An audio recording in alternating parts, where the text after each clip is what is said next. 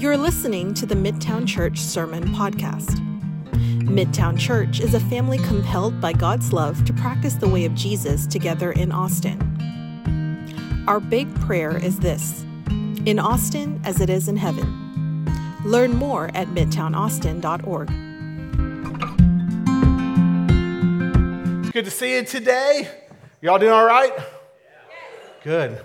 You're nice and awake. I'm glad to hear that. I'm going to try to keep you that way as this message goes on. I'm looking forward to our time together. If I haven't had a chance to meet you yet, my name is Jake, and I'm one of the pastors here, the lead pastor here, and just so glad that you're joining us today for as we continue the series we began last Sunday, a kind of annual tradition around here. We call it the Psalms of Summer, because if you don't know this, a psalm is a historical... we good? It's an ancient Hebrew poem or song. So we get this kind of real clever title for the series, Psalms of Summer. There we go. You see that? See how that works together? Genius. So today, the psalm that we're going to be in is Psalm chapter 8, and Trish is going to read that for us. So let's follow along here. In fact, let's stand for the reading of God's Word. Good morning, everyone. Psalm 8, one of my favorites. Lord, our Lord, how majestic is your name in all the earth. You have set your glory in the heavens. Through the praise of children and infants, you have established a stronghold against your enemies, to silence the foe and the avenger. When I consider your heavens, the works of your fingers, the moon and the stars which you have set in place, what is mankind that you are mindful of them? Human beings that you care for them. You have made them a little lower than the angels and crowned them with glory and honor. You made them rulers over the works of your hands. You put everything under their feet. All flocks and herds and the animals of the wild, the birds in the sky and the fish in the sea, all that swim the paths of the seas. Lord, our Lord, how majestic is your name in all the earth. This is the word of the Lord. Thank you, Trish. All right. So the way that we do this series is basically say, okay, pick a psalm that you want to teach on, because there are 150 to choose from, and so the reason that I chose this psalm, Psalm 8, is because I think that it has I don't know, best way to put it, but it grounds me, and I hope that you'll find that it grounds you in reality. Like there's something that a couple things that it says here that I just find really helpful in orienting myself. And again, I hope that you find the same thing, that what is true? What is true specifically about the majesty or the magnificence of God, and about the significance of you and really all humanity. And I think that this is a helpful psalm to reflect on, because what I have experienced personally and what I've seen in really everyone is that we tend to naturally have a low view on God. Like, I don't think any of us are going to get to stand before the presence of God one day and think, I really was expecting that to be better. I was really expecting more of that of Him. No, I think we all carry a low or a view of God that doesn't actually align with the reality of how magnificent He is. And I think that all of us carry with us or feel a sense of uncertain or shaky grasp of our own significance.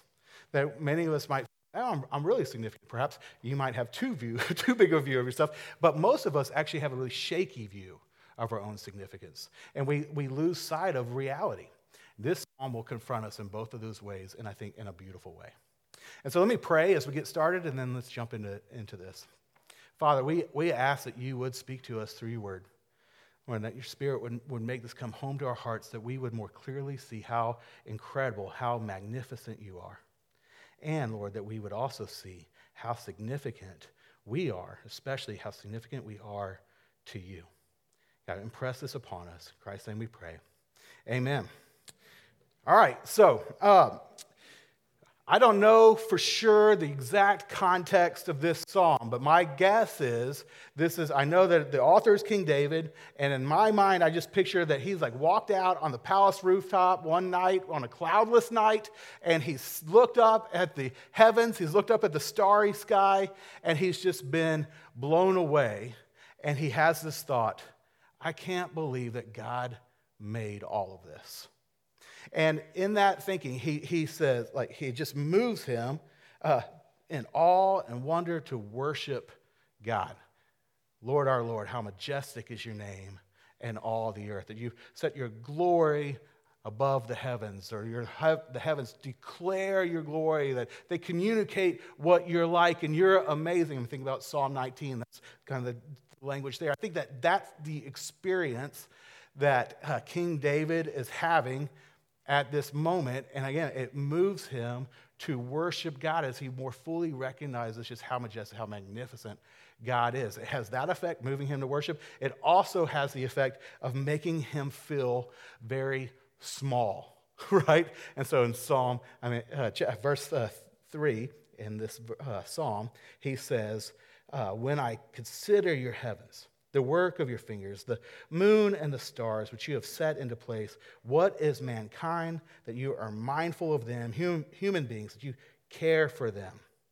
I was reading this week. The song that was coming to my mind was, I think you say it Holocene. It's a Holocene, the old Bon Iver song where it repeats this chorus where it says, and at once I knew that I was not magnificent.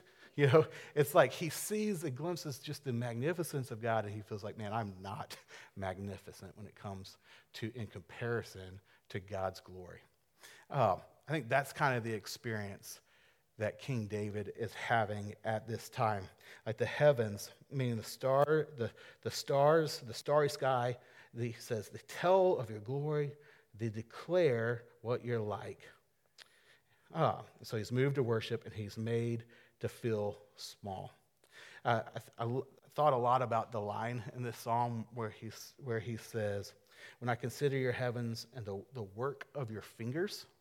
Like, that's a pretty wild statement. And I know this is poetry, right? And so it's not a kind of literal statement, but he is communicating something here that is significant.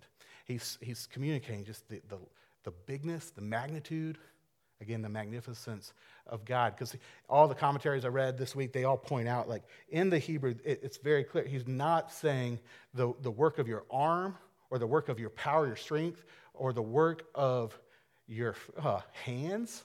Oftentimes talks about God's work of his hands, but here it's specifically the work of your fingers. And he's saying, like, when I consider that you are so incredible that all the stars I'm seeing right now, that was easy for you to make. Like, what do you make with your fingers? I make Legos. Lego building. Like, that's what I think of. I'm building with Legos. That's the picture of how God created the universe. Like, that's wild, isn't it? Like, David is just confronted as he looks up in the sky at the magnitude and the majesty, the magnificence of God. And what's wild is he probably only knew about 5%, or really probably maybe even like 1% of what we know now about the universe, you know? Like, if you think about this, and I kind of was wanting to nerd out on this. I'm going to try not to, give y'all too much information here, but just follow me here. What we know about the universe is that now we know that we live in the Milky Way galaxy. You know that? Hopefully you do. And it's way bigger. The Milky Way galaxy is way bigger than what we can take in with the human eye. Like, it contains billions, that's with a B, billions of stars, and it would take over 100,000 light years to go from one side of our galaxy to the other. And then on top of that, we know that the Milky Way is just one of at least 100 billion galaxies. And many now estimate that number is more like 200 billion galaxies. I mean, that's like, we're talking about numbers and things like that just blow my mind. My mind hurts. This week, my mind hurt a lot when I was thinking about this. I felt like my daughter, Dello, her favorite question to me is, hey, Dad, who made God? And I say, no one made God. He's always existed. And she says, that makes my brain hurt. I said, me too, baby, me too. And this sense of like the magnitude of God, the majesty of God, what He's made, it makes it makes my brain hurt. Oh, like keep going here. So there's 100 billion galaxies that we can see in the known universe, and we call it the known universe because we still don't know how big the universe actually is. Like, in other words, we haven't built a big enough, powerful enough telescope to know exactly what is out there and what God has created. But every time that we do build a bigger, more powerful telescope, we end up seeing a lot more than we knew was there. And it's just kind of continually like boggles our mind. We haven't got to the end of this thing yet. Like we don't even understand the magnitude of the universe, much less the God who created it with His fingers. Or as Genesis 1 says, that He spoke it into creation. And guys, God is much more majestic than we realize. Like, how many of us live in the constant state of awe on how incredible God is? We don't, because we end up with a low view of God. And in our fallen nature, we just can't grasp it. And also in our finite nature, we just can't grasp how beautiful, how great, how powerful, how majestic is His name. That's why, one of the reasons why I wanted to teach on this psalm. It's just a reminder to all of us, or perhaps this is new information to you. And God really is magnificent. And it's helpful for us to know that. Because when we live in light of that, man, it really shapes your faith. It changes a lot of what your faith in following God and chasing after Him. It helps you see how beautiful He is, and it really changes how you relate to Him. Like, there's this old sermon that was given by Louis Giglio. I don't know if many of y'all have seen this, called Indescribable. And I remember seeing that when I was in high school, and just he kind of walks through the universe and shows you all these planets and then all these stars and all this and it just blew me away. That stayed with me forever. Well, that's an overstatement. I come back to that often over the rest of my life. I lose sight of it often as well. I remember one of the things that he said in a talk. It wasn't actually the Indescribable sermon, but it was another sermon about this. He made. He's talking, just trying to give us a scale of the universe and to help us understand the majesty of God. And he said this, so I'm going to try to remember. He says that the distance, he pointed out, the distance between the earth and the sun is about 94.5 million miles. Okay, that's a long ways. I think we would all agree. He says, now, to try to understand this, if you were to represent 94.5 million miles with the thickness of a piece of paper,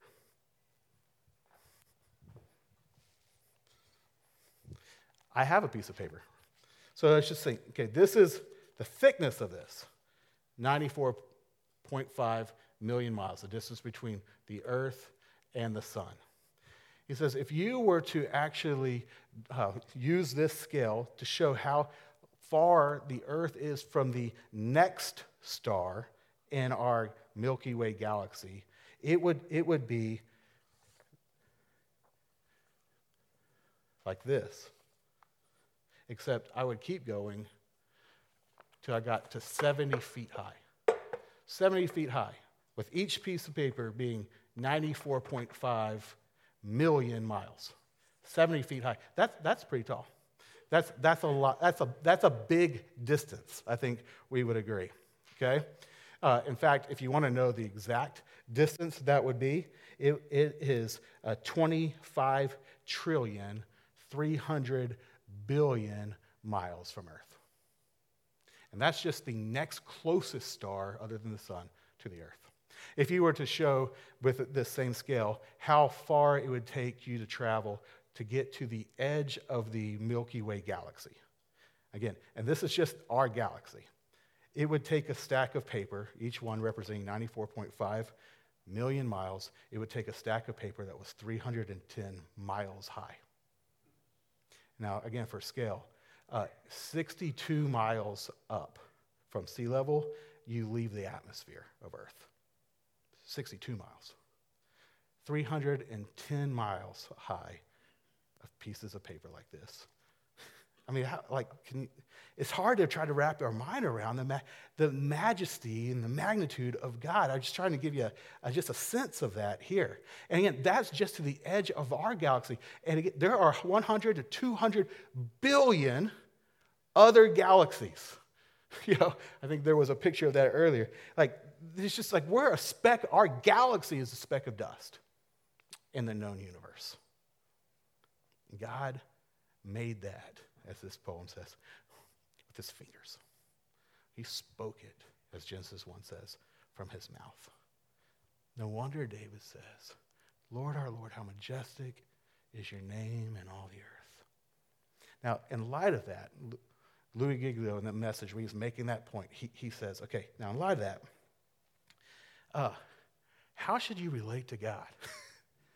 Do you relate to that God as if he's just your assistant?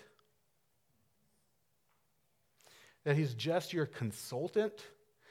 And perhaps a consultant, one of many, where you're like, well, what do you think I should do, God? Okay, what do you think I should do, friend? What do you think I should do, wife? Whatever. And I'll go with one of y'all's opinions. No, you're not going to relate to God in that way. You're going to relate to God as if he is your king.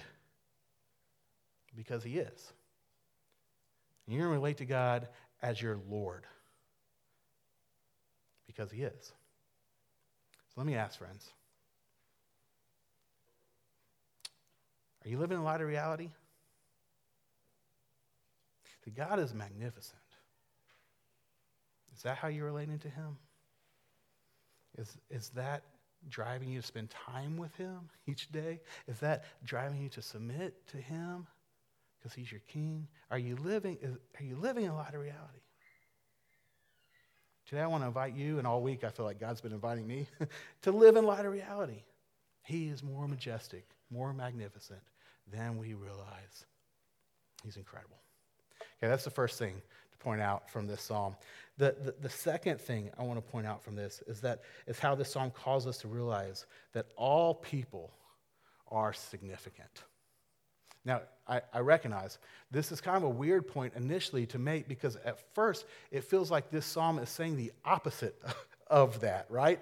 It's David being moved to ask the question, what is mankind that you are mindful of them, human beings that you care for them?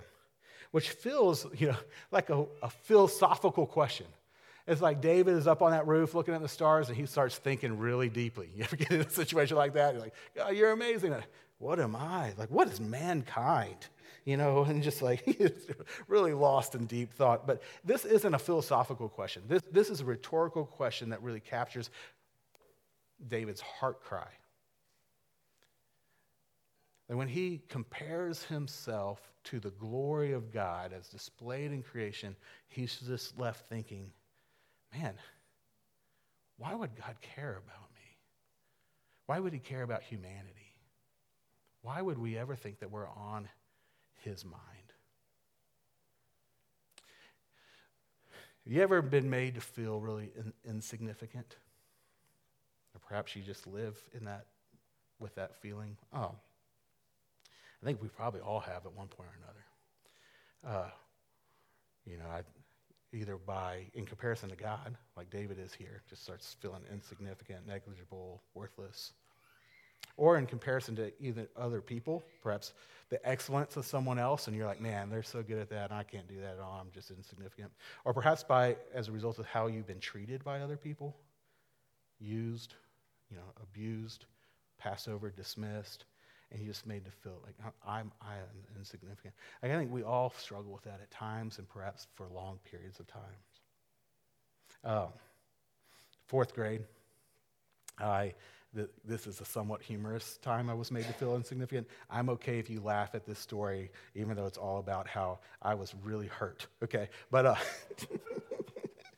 fourth grade, my mom goes and buys some shoes for me. I need new tennis shoes. She went to go buy new shoes for me. She went to Kmart. And, I'm like 10 years old. I don't care. And so I get these shoes, and I think, man, these are awesome. They were black with red stitching. They had a basketball hoop on them, and they were called hoops. And I was like, I like basketball. These shoes are awesome. So I wear them to school the next day, elementary school, fourth grade. And one of the cool kids at school sees me in these shoes, and he says, oh, look at generic Jake. Which is like, come on. Both incredibly clever and so mean, right? And so by the time that recess rolls around that day, every kid is calling me generic Jake. And it's like, it was terrible. I go home that day and I take my shoes off, I put them back in the box, and I hide them in my closet, and I literally never wear them again. But like 4 or 5 days pass, and my mom notices that I'm not wearing my new shoes. And she's like, Jake, why aren't you wearing these? And at first I lied to her because it had kind of been a little rainy those days. So I was like, no, I just don't want to get them dirty, so that's why I'm wearing my old shoes. But then like a week more passed, and my mom's like, Jake, really, why are you not wearing your shoes? And so I tell her the story. And my mom, being the awesome mom that she is, immediately says, hey, we're going to Foot Locker. And we go out in the car, and we drive to Foot Locker, and she buys me some Nikes. And the next day I wear those Nikes to school. And everyone treats me normally. I'm not generic Jake any longer. And through that experience, a lie was really embedded deep in my heart. And the lie that I began to believe is that my significance, my worth, my value was as fragile as what shoes I was wearing.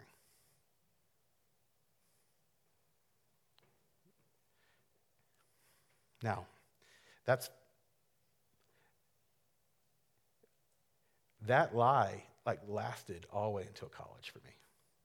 And the thing that broke it for me at that point in time, I would like to say, is the truth of how God feels about me, which we're getting into in a second here. But for me, it was just that in college, it was cool just to wear flip-flops all the time. So I could just wear flip-flops. Friends, I'm sure that many of y'all have had experiences way worse than being given a nickname like generic Jake. Cheated on, dismissed, abused. Could go on, but things happen to us that cause us to really think, man, I'm of no value. I'm insignificant. I'm worthless. But this psalm does not end at verse 4. It does not end with this rhetorical question. What is mankind that you're mindful of them? What are human beings that you would care for them? It goes from here to answer the question, why are we on God's mind? The magnificent God's mind. Why does the magnificent God care about us? See, this psalm goes in to explain that you are, listen to me, you are significant. Like you really, really are. You matter to God. That you are valuable. And that's not just platitudes. That's not me just saying, like, I'm wanting to lift you up and help you feel good about yourself. No, you are because God says you are. And in this psalm, we see proof that you are, and human beings in general, and all of humanity is significant. See, King David, after asking these questions, says this beginning in verse 5. He says, you have made them, speaking about all of humanity, including you and me, you've made them a little lower than the angels, and you've crowned them with glory and honor. You made them rulers over the works of your hands, and you put everything under their feet, all flocks and herds and the animals of the wild and the birds in the sky and the fish in the sea and all that swim the paths of the seas. See, what David is doing here, friends, is that he's recapping what God says about humanity in Genesis 1 and 2, where we are told that God made humans in his image, male and female, in his image, and where we are told that we are the crown of God's creation, not the stars or the moon or the sun, but humans are the crown of God's creation. Why? Because we are the ones that God said, when I make them, I'm going to make them in my image. You are made in the image of God. And he says, as my image bearers, you're going to rule on my behalf, representing me. Now, I'm going to make you just a little bit lower than, as this says, the angels. But in the Hebrew, the literal word there is Elohim. A little lower than Elohim. Elohim is a name for God. It can be translated spiritual beings, but it can and actually is most frequently translated in the Bible as God. And I think that that's the best translation here. This is God saying, I'm going to make you just a little bit lower than me. And you're going to represent me. I'm making you in my image. You're going to rule over all of my creation. Now, let me ask. Does that not communicate that God says you're significant? That you are uniquely important in creation? That you are the crown of his creation? That he uses these words here like glory and dominion or ruling and crown. These are all words that communicate throughout the Bible attributes of God. Yet here they are ascribed to us. Why? Because God created us, and he created us in his image, and he made us to rule his creation on his behalf as his unique representatives. And friends, do you know what that means? It means every human being is infinitely precious to God. It means that you are infinitely precious to God. That God cares about all of us, and he cares about how we are treated, for we are the crown of creation. We are the image bearers of God. Now, that applies, friends, to whether or not you're mentally handicapped or brilliant. You're made in the image of God. That applies to whether you're black or white or Hispanic or Asian. You are made in the image of God. That applies to your economic class, whatever it is, rich, poor, somewhere in between. You matter to God. You are precious, God. You bear the image of God. And you know what else this means? It means that everyone else that you see does too. See, this is a powerful truth that will help you on an emotional, psychological level. For you to know that this is true, that you matter, that you are significant.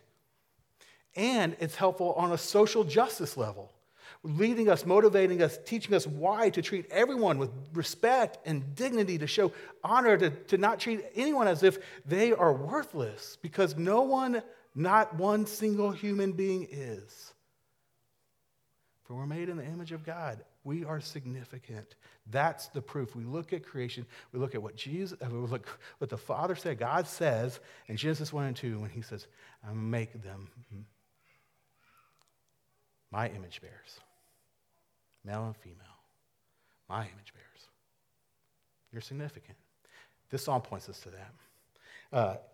In addition, it goes even beyond that. For not only does David reflect on creation as proof that we're significant to our magnificent God, but he also says something in here that takes on incredible meaning in light of Jesus' coming, that proves to even a greater extent just how significant you are. See, if I was reading this passage from the King James Version, old school version, verse 4 would have read like this: What is man that thou art mindful of him, and the Son of Man, that thou hast visited him. That's an interesting word choice, right? Visited. Like, why would the King James translators write visited there instead of cares for him? Like, all the modern translations use the word care there. And the reason why is because the Hebrew word that we translate care, or in King James Version translate visited, actually speaks of someone who leaves and goes out to find someone in order to show them care. It's someone who goes out seeking someone in order to show care to them. Goes out of your way to find someone to show care to them. Now you think, okay, well, why would David use that word in this psalm? And I don't know this for sure, but my guess is that he's reflecting on Genesis 1 and 2, he also is reflecting on Genesis 3. Where after mankind sins, after Adam and Eve rebel against God and eat of the fruit and go their own way, the Father doesn't leave them and reject them. He comes after them. He calls out for them. Where are you? He visits them in order to ultimately show them care, which we see in the incredible prophecy in Genesis 3. I think that's what David was probably reflecting on.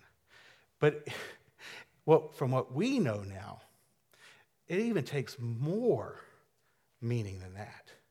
Because in light of the New Testament, in light of the Messiah coming, in light of Jesus' incarnation and coming to earth, we really see God's care.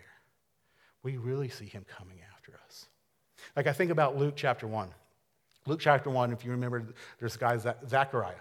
And Zechariah is visited by an angel, and he's told that he's going to have a son, and he's speaking of John the Baptist, and he's told that John the Baptist is actually going to be the forerunner to the Messiah, Jesus. And he doesn't really believe it right away, and so he actually is not his ability to talk is taken away from him.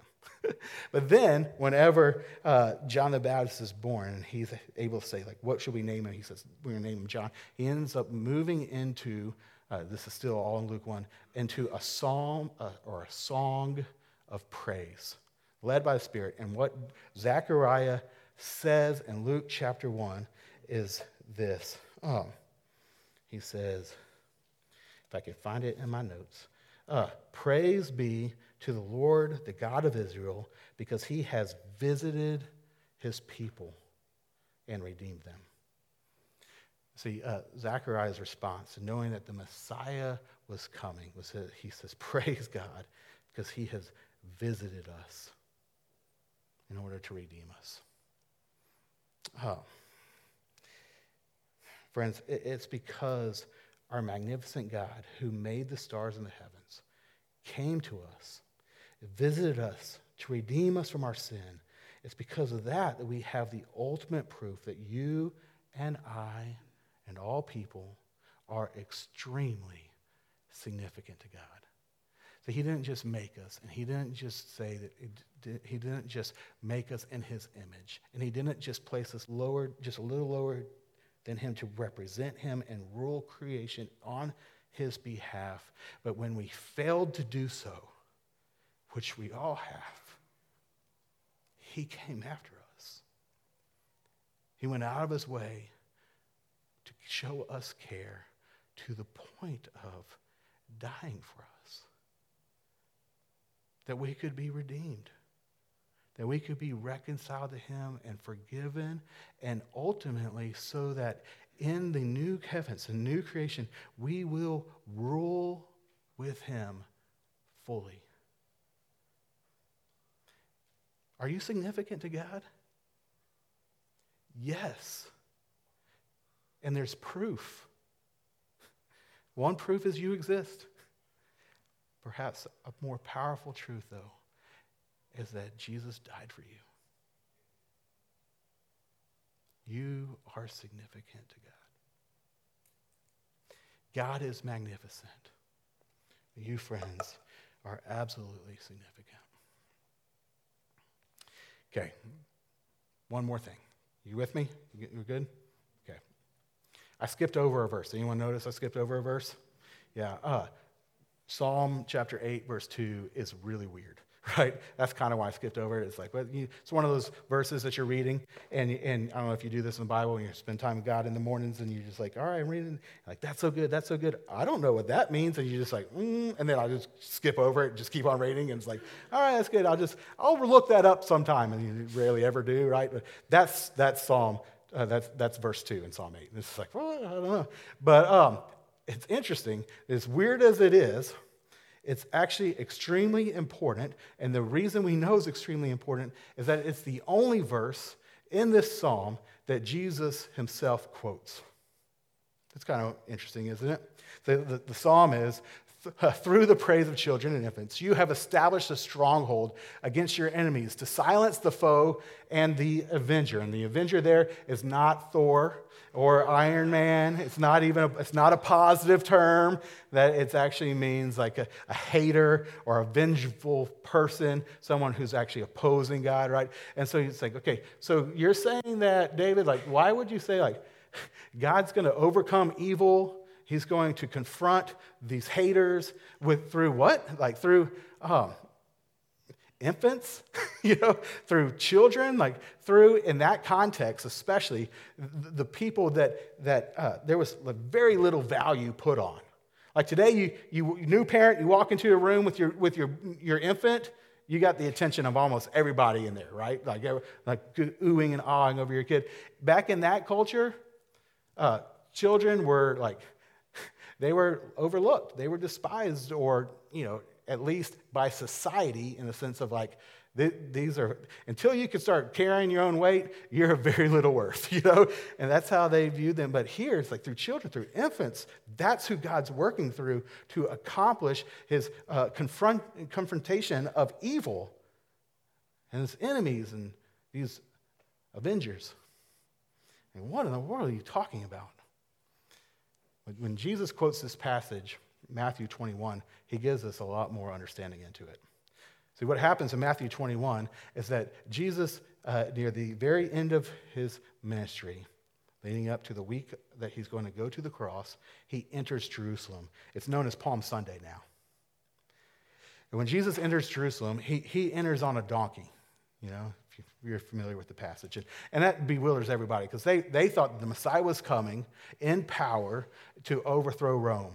They thought that when the Messiah came into Jerusalem, he's going to be riding a white horse with troops behind him, and he's going to fight and win the victory over Rome. But Jesus shows up on a donkey. And the people that are greeting him are not the elite in society. When they start shouting Hosanna and putting the palm trees out before him, others, the more elite, the religious leaders in society, like they're bewildered by that whole thing. And then when Jesus goes, and again, Matthew 21, same passage, he goes to the temple. And when he's at the temple, who's there to greet him? It's the blind and the lame and the poor. And children. And the children there are shouting Hosanna. And the Pharisees, the religious leaders, again, bewildered by this whole thing, come to Jesus and say, like, do you hear what they're saying? These children. And Jesus says, yeah, I hear what they're saying. And then he says, or I should say, and that's where he quotes Psalm 8, verse 2. So he says, through the praise of children and infants, from the lips of children and infants, Lord, you, Lord, have called forth your praise. And saying that, like he's giving this weird verse context. And he's saying to the Pharisees, the people who actually opposed him, the people who would later that week see that he was crucified, he says, don't you know that this is how God deals with the evil in this world? As great and magnificent and powerful he is, he surprisingly doesn't deal with evil through flexing his muscles, but through weakness. That he overcomes evil through suffering. That God deals with evil in a way that is absolutely upside down to anything that you would expect. Which is why in the ultimate example of Psalm chapter 8, verse 2. And the ultimate example of how God's glory and power and magnificence manifests itself against the evil in this world, God visited us. And he didn't come in power, but in weakness. As a baby, that God became an infant. That he was born in a manger, and as he grew up, instead of taking power, he lost power. And at the end of his life, he went to the cross to die for our sins. And why, friends, did he die for our sins? It's because he was mindful of us. It's because he knew we needed saving. And he was willing to do it because we matter to him. This is why he came and visited us, to find us and to redeem us. It's because he really does care for us. See, Jesus is the ultimate proof that you are significant. Significant to our magnificent God, and even the weakest, most vulnerable, and most overlooked of us matter to God. For the Lord has chosen to display his power and overcome evil through the weak and the overlooked by becoming that himself so that we can be redeemed. Friends, may these two truths, the truth of God's magnificence and our significance, lead us to worship and relate to God according to reality. And may the truth of our significance of the significance of humanity come home to your heart and impact how we view ourselves and how we treat others. Treating others with the worth and dignity that God has bestowed upon all people. Thank you for listening to the Midtown Church Sermon Podcast. We invite you to practice the way of Jesus in Austin with us, because as we become more like Jesus, Austin will become more like heaven.